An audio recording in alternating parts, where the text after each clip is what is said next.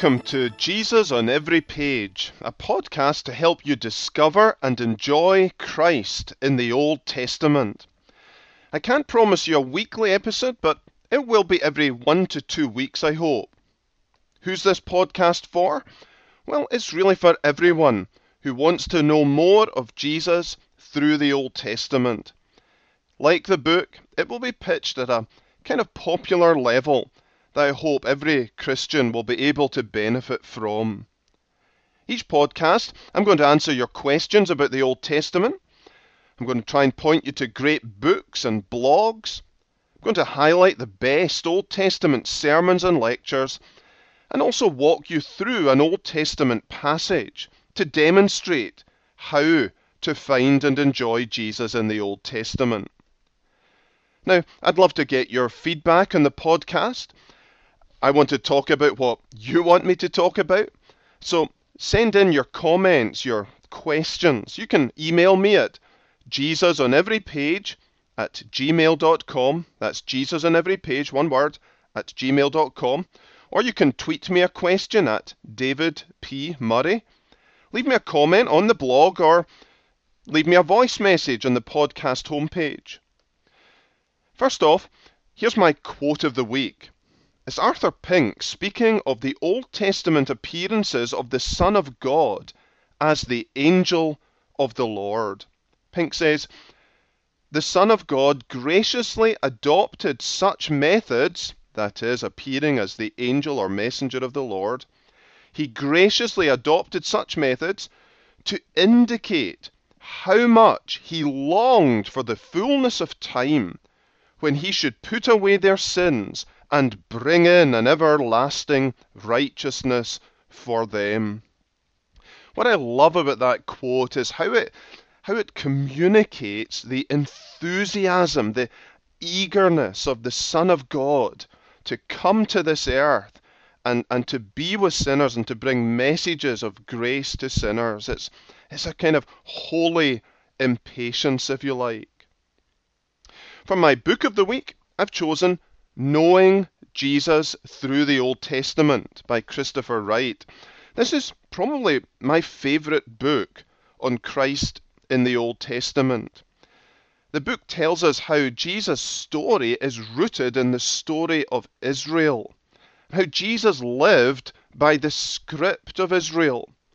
And he argues in the book that it's only as we come to understand Jesus as a man with a story, an Old Testament story, that we will come to know who Jesus truly is. The blurb on the back says that the book traces out the face of Christ in the textual tapestry of the Old Testament. But it also outlines the pattern of God's design for Israel as it's lived out in the story of Jesus. Now, I've read and reread this book many times, and I learn from it every time I read through it. I've assigned it to every student of the Old Testament that I've ever taught. It's easily in my top 5 of game-changing books, the most influential books in my own life. Let me recommend a lecture of the week, pointing you to Dr. Richard Gaffin's lecture, Christ in the Old Testament, in Luke 24. You can find that on iTunes if you simply search for Richard Gaffin, Christ in the Old Testament in Luke 24. I'll also put links to these resources under the podcast on my blog. But what I really loved about Gaffin's treatment of Luke 24, especially verse 27, where it says that Jesus, beginning at Moses and all the prophets, expounded to them in all the scriptures the things concerning himself. What I loved about Gaffin's treatment of that verse is the maximalist interpretation he argues for, rather than a minimalist interpretation. In other words, it wasn't just from 1 or 2 places scattered throughout the Old Testament that he showed himself to the disciples, but throughout. It's a powerful argument, and again, just transforms the way you view the Old Testament. As for my blog of the week, you'll find that at matthiasmedia.com, matthiasmedia.com. If you enter Exodus 19, you'll come up with a great little article by Sam Frenney. You might call it Grace Isn't a New Testament Concept. There we find Israel at the foot of Mount Sinai, having been delivered from the Egyptians, brought through the Red Sea and on through the desert for a few months. And Frenney says, so at the point where Israel are assembled and Moses meets with God on their behalf, God has already saved them. He's ended their slavery and set them free. And it's on this basis God enters into a covenant with the people. The thing to realize here, says Frenney, is that this entire exchange happens before the law is given. The Ten Commandments are in the following chapter, and the remainder of the laws Israel is to follow come after that. The cliché of the Old Testament being about work and the New Testament about grace doesn't hold up. God saved Israel and entered into a special relationship with them, and only then could they obey the law. Israel didn't have a special relationship with God because of who they were or what they did. This, says Frenney, is grace, not works. Now I like to put it like this. In Exodus 19 we have divine deeds, where God says, you have seen what I did. We have a divine defeat. He defeats the Egyptians. We have a divine deliverance. I bore you on eagle's wings. And we have a divine destiny. I brought you to myself. And it's only then that God says, therefore, do this. Or to put it another way, redemption and relationship comes before rules. Question of the week. I got this question from a blog reader. It said, I'm considering preaching a sermon series through the Psalms. What commentaries would you recommend?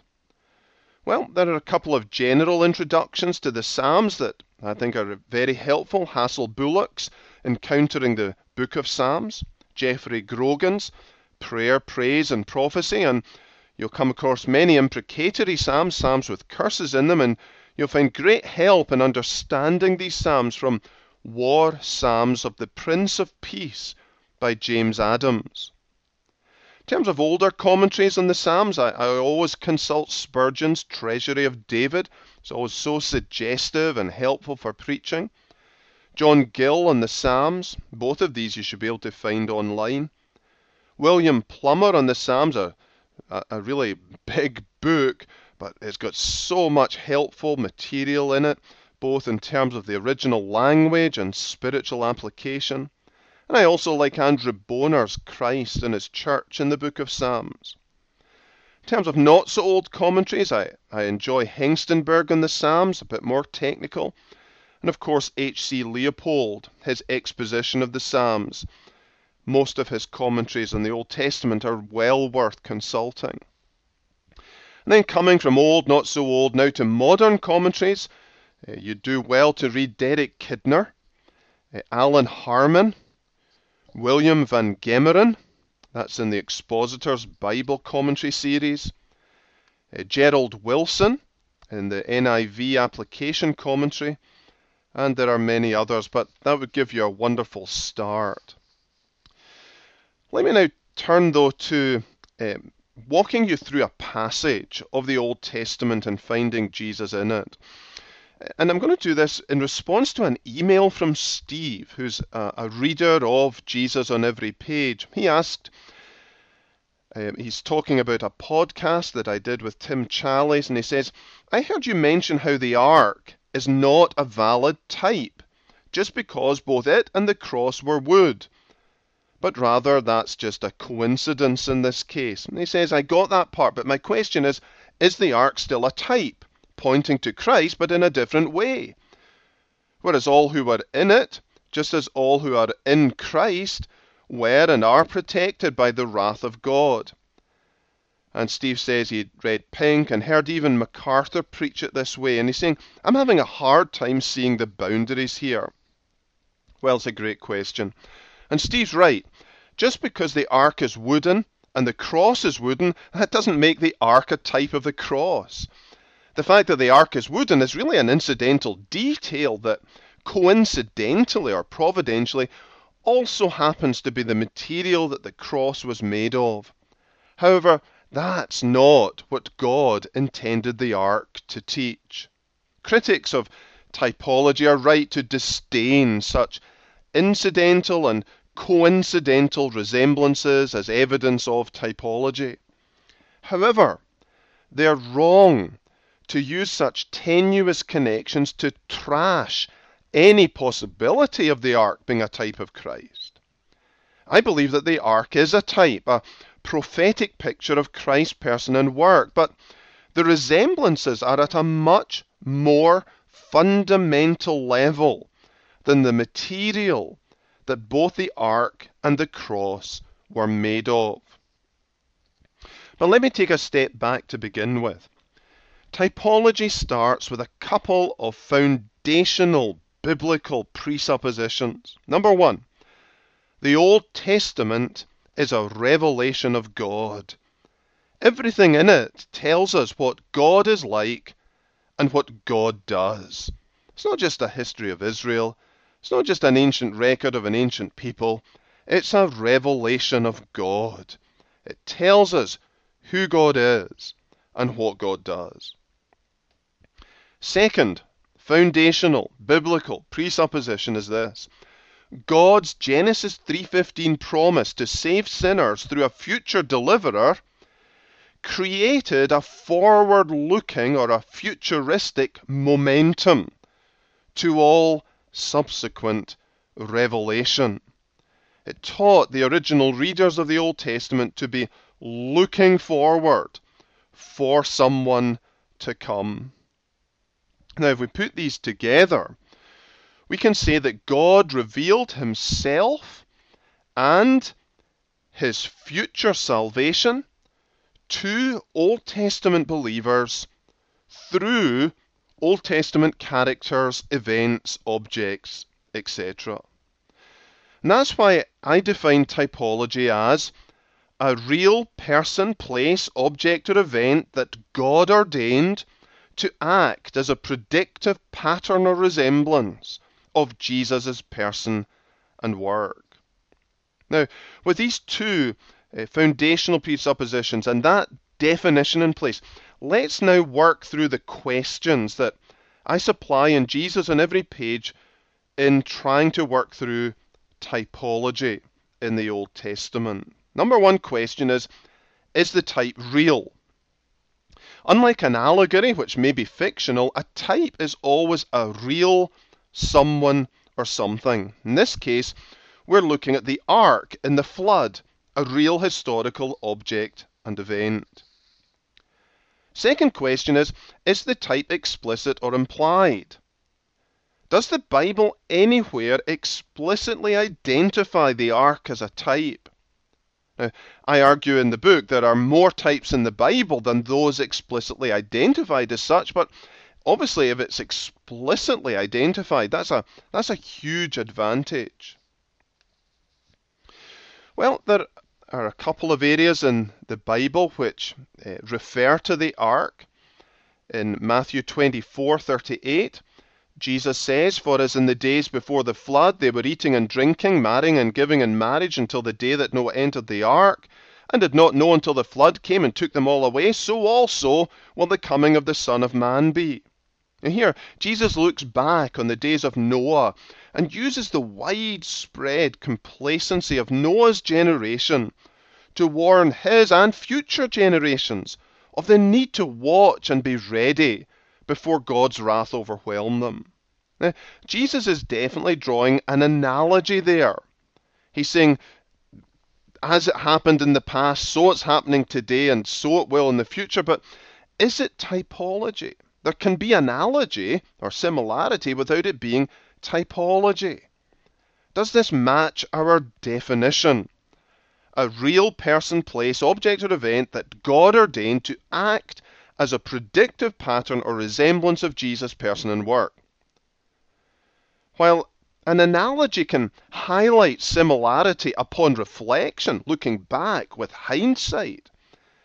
Typology involves similarity which the original readers could see with foresight. They could see prospectively. So we have the question then, did the Old Testament believers see the flood and the ark as a predictive pattern or resemblance of Jesus' person and work? Well, I don't think this passage is convincing here. There's analogy, but there's not typology. We can see it with hindsight, but difficult to argue they could see it with foresight.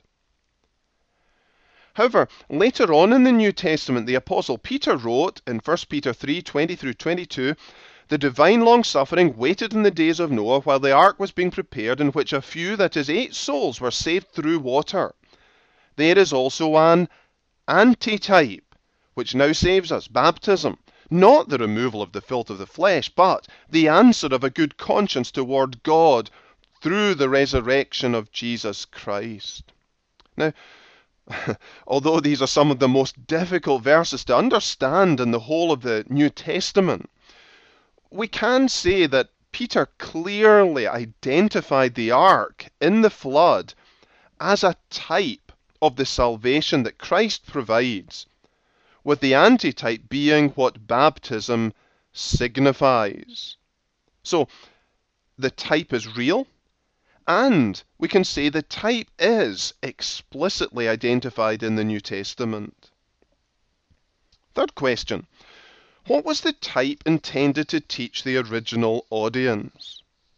Well, here we have to try really hard not to fast forward to the fulfillment, the antitype, and then read similarities back onto the type. We have to try to view the type through the eyes of Old Testament believers who didn't have the benefit of New Testament fulfillment.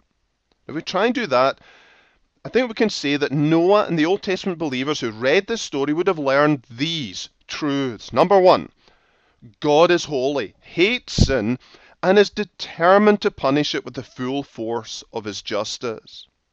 Second, God provides sinners with a divinely approved means of escape.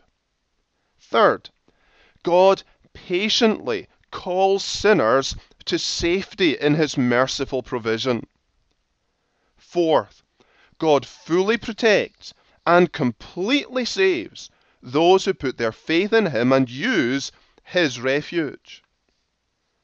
And fifth, God's wrath purges the world of sin and unrepentant sinners, but will not touch believers who are in his appointed place of refuge.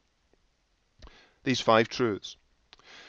Fourth question is, what light did later Old Testament revelation cast upon the type? Well, there are a number of psalms that refer back to the flood narrative and use it to praise God for that demonstration both of his power and his grace. Fifth question is, what were the inadequacies of the type? A type is always inadequate compared to the antitype. Well, the ark only saved a few sinners from a few days or weeks of God's anger, but didn't save large numbers and didn't save from eternal wrath. Sixth question, how did an Old Testament believer use or relate to the type by faith? Well, the Old Testament believers would have learned that God was willing to provide a place of safety and refuge for undeserving sinners who put their trust in him. Genesis 3:15 told them who would save, the seed of the woman. Noah's Ark told them a bit more of the how. God's wrath poured out upon the very thing or the very one that God provided to save them. Question 7. What are the essential resemblances? And this is the heart of typology. The essential resemblances, not the incidental or external resemblances such as the wood. Here I would say there are 5.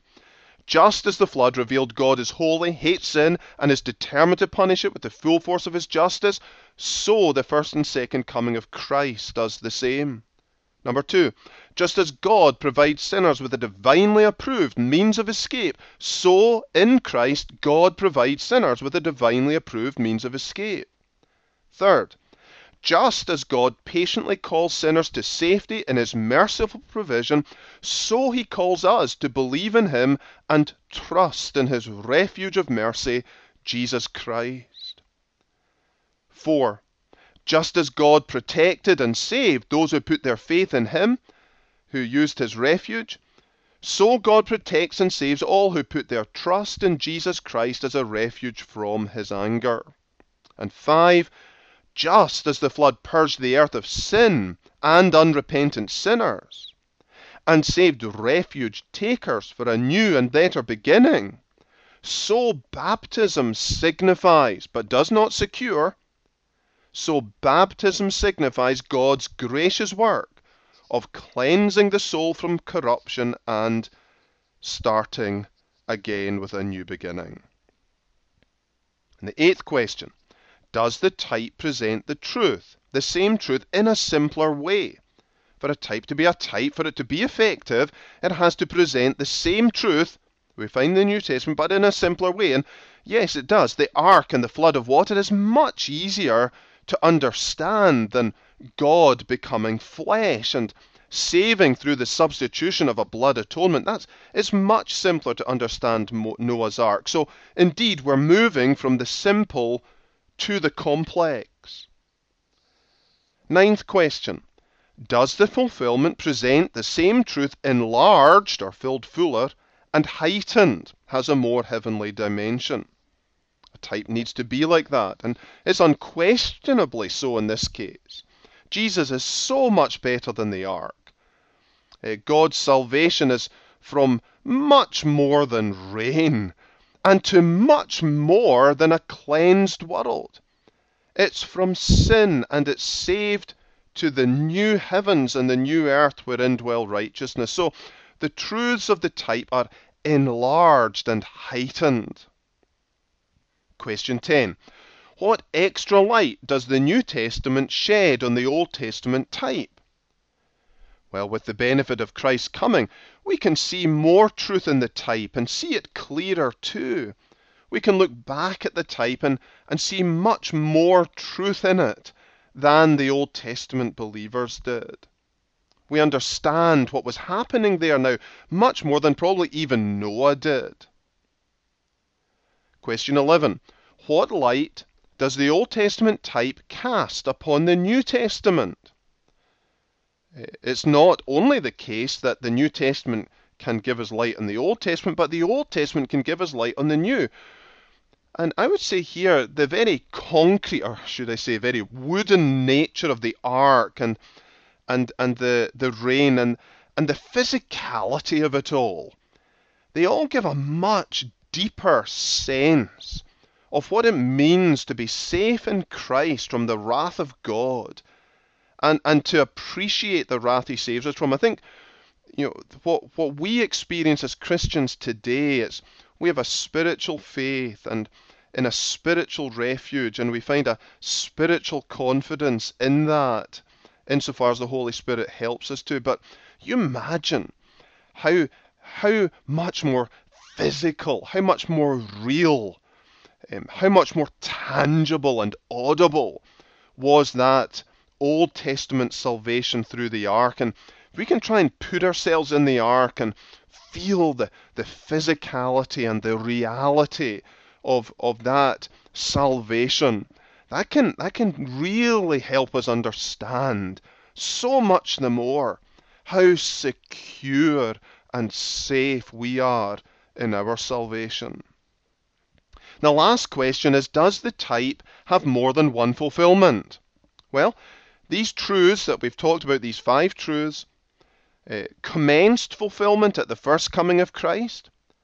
They continue being fulfilled as sinners are saved throughout church history, and will achieve consummate fulfillment at the end of the world. The 3 C's, as I call them: commencement, continuation, and consummation. Now you can take these 12 questions and use them for many Old Testament narratives, and I believe they'll help keep you within safe boundaries and borders when dealing with typology. So that wraps up Jesus on Every Page podcast for this week. Please leave some feedback on the blog, leave a question, or leave some comments, leave some additional information that I missed out, give us tips, and I'll try and use what you leave in the following podcasts. In the meantime, God bless, and I'll see you in a week or two.